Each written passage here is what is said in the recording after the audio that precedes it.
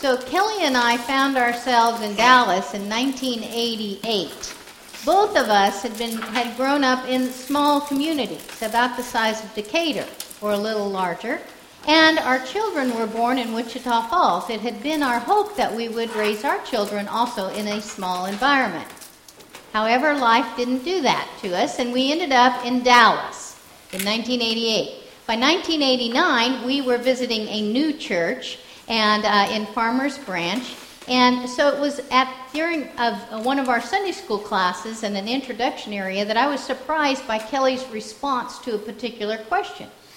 We were all sitting around and introducing ourselves to get to know each other a little better, and so we were to tell our name, where we were from, and then something interesting about ourselves. So Kelly says, well, we moved here from Wichita Falls about 2 years ago, and we really like it here. And I looked at him and I says, we do. That was news to me at the time. So questions are those kinds of things that help us find out more information. They give us more information. They help us understand, but they can also be used to analyze or to challenge or to stimulate conversation. I am reminded of a particular commercial that I enjoy for the 700 Club. It's the story of kind of a little boy and his dad. They're playing in the park, and this little boy's a preschooler and asks lots of questions as like 3- and 4-year-olds can. And so they're running around, and the little boy finds a nickel and says, Dad, how many nickels are in a dollar? And before Dad can even get the answer out, he's off to the next thing. Dad, how do birds fly? How does milk make me stronger? All these things. He doesn't have time for the answer. But all of a sudden, then the little boy stops and he looks up at his dad and he says, Daddy, when we die, will we go to heaven? It's that point in which even Dad is perplexed. And the little boy stares at him for an answer. Sometimes we encounter some of life's biggest questions. In the Gospel of Luke, Jesus has been in the synagogues. He's been challenged with all kinds of questions. He's been asked, where do you get your authority? He's been asked, should we pay taxes to the emperor? The Sadducees have given him a question about the mystery that they have already considered, and they already know the answer that they have. But they're hoping to see if Jesus has that same answer, or if he is going to break with tradition. This story comes in Luke in the 20th chapter, beginning with verse 27 through 38. Listen now for what the evangelist Luke has to say to us. Some Sadducees, those who say there is no resurrection, came to him and asked him a question. Teacher, Moses wrote for us that if a man's brother dies, leaving a wife but no children, the man shall marry the widow and raise up children for his brother. Now there were 7 brothers. The first married and died childless, and then the second and the third married her, and in the same way all 7 died childless. Finally, the woman also died. In the resurrection, therefore, whose wife will this woman be? For the 7 had married her. Jesus said to them, those who belong to this age marry and are given in marriage. But those who are considered worthy of a place in that age and in the resurrection from the dead neither marry nor are given in marriage. Indeed, they cannot die anymore, because they are like angels and are children of God, being children of the resurrection. And the fact that the dead are raised, Moses himself showed in the story about the bush, where he speaks of the Lord as the God of Abraham, the God of Isaac, and the God of Jacob. Now he is God, not of the dead, but of the living. For to him all of them are alive. This is the word of God for the people of God. Thanks be to God. The question that was presented to Jesus was there not to stimulate conversation or dialogue, but was there in order to invoke debate. And the leaders had hoped to discredit Jesus by trapping him in this tightly woven legal argument about this absurd scenario with a widow and 7 brothers. But Jesus decides to take advantage of this scenario and to teach about the nature of heaven, not about marriage. And so he tells us about this merciful and loving God. This loving God who gives us marriage on this earth to teach us about an intimate relationship between people. And that heaven is like that. That these relationships among us are intimate and thick and rich and wonderful. He lays out a striking difference between heaven and earth, and he says they're not the same. God's not the same as the way people are, and aren't we glad? The Sadducees look at Scripture as only the first 5 books, the Torah. And so they have set the debate in this context. They start with, Moses says. And so Jesus, who reads the Septuagint, which was a Greek translation of not only the Torah, the law, but also the prophets, decides to play by their rules. He crafts his argument within their area, and he speaks about Moses himself.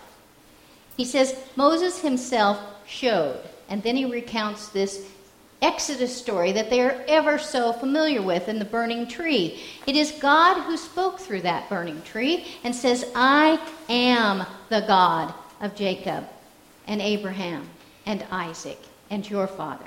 Jesus steps onto their playing field. He plays by their rules, and he crafts this amazing argument, and then he scores the homecoming point.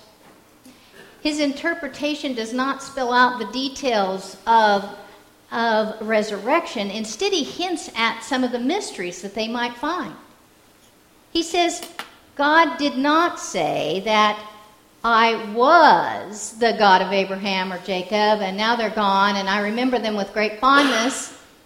He does not say that they are like they have been, their names on a plaque hanging within the temple and for us to remember them by. Instead, God speaks in the present tense even to Moses. He says, I am the God. And then Jesus concludes his argument with, for to God all of them are alive. All of them are alive. Jesus was the one who claimed that he was the resurrection and the life. And he reads Moses with this resurrection lens. He says, in Christ's understanding, Abraham, Isaac, and Jacob participate in this new age because, like you and me, they are children of this living God. This episode with the Sadducees gives us hope in our living and in our dying.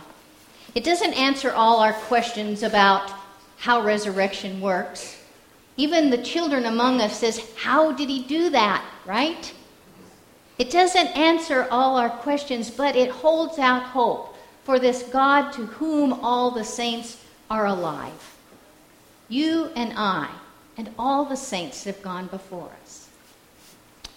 Christopher Hitchens is a journalist, a moralist, and a well-known atheist when he lived on this earth, and he was a good friend with a man named Larry Taunton, who is an evangelical Christian. They got to be friends because Larry had asked Christopher Hitchens to come and be a part of a debate with other Christians.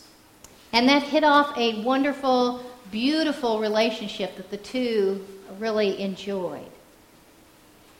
At one point, Taunton was challenging Hitchens. He says, you make this point about the book of John, and yet I wonder, have you even read the book of John? You can't cherry pick out scriptures and then craft your argument. And then it was only later that Christopher Hitchens decided that it was time to actually read that book of John verse for verse, and he did it with Larry by his side.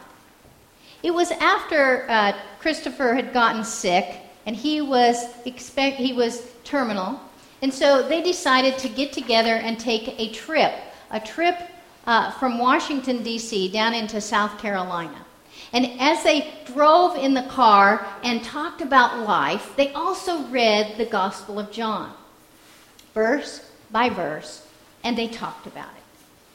They had stopped in the Shenandoah Valley one evening, and it was fall, and the sky was crisp, and the air was cold outside, and the fire was warm. And so they're sitting around, and Christopher picks up the book of John, and he begins to read in the 11th chapter once again.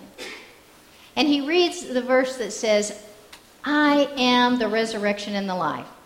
Those who believe in me, even though they die, so shall they live.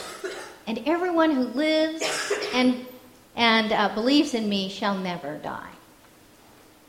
Christopher stopped and he said, I've heard this before, but I really didn't realize that it was associated with the resurrection of Lazarus.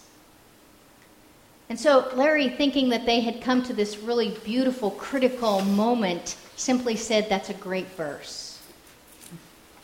And then Christopher took his glasses off and he said, "Larry," in his thick English accent, he says, "Do thou believest this?" And Larry says, "I do, but you know I do. The question is, do thou believest this, Christopher Hitchens?" To which he looked a little puzzled, as if he was crafting the perfect answer. And with profound, unexpected transparency, he simply says, "I'll admit that it's not without appeal to a dying man." Friends, Jesus doesn't answer all our questions, but he does point us to this God who is faithful and immeasurable and inexhaustible.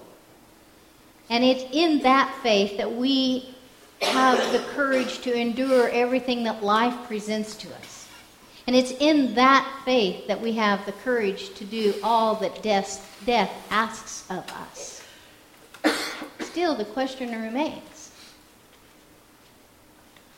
believest thou this? Amen.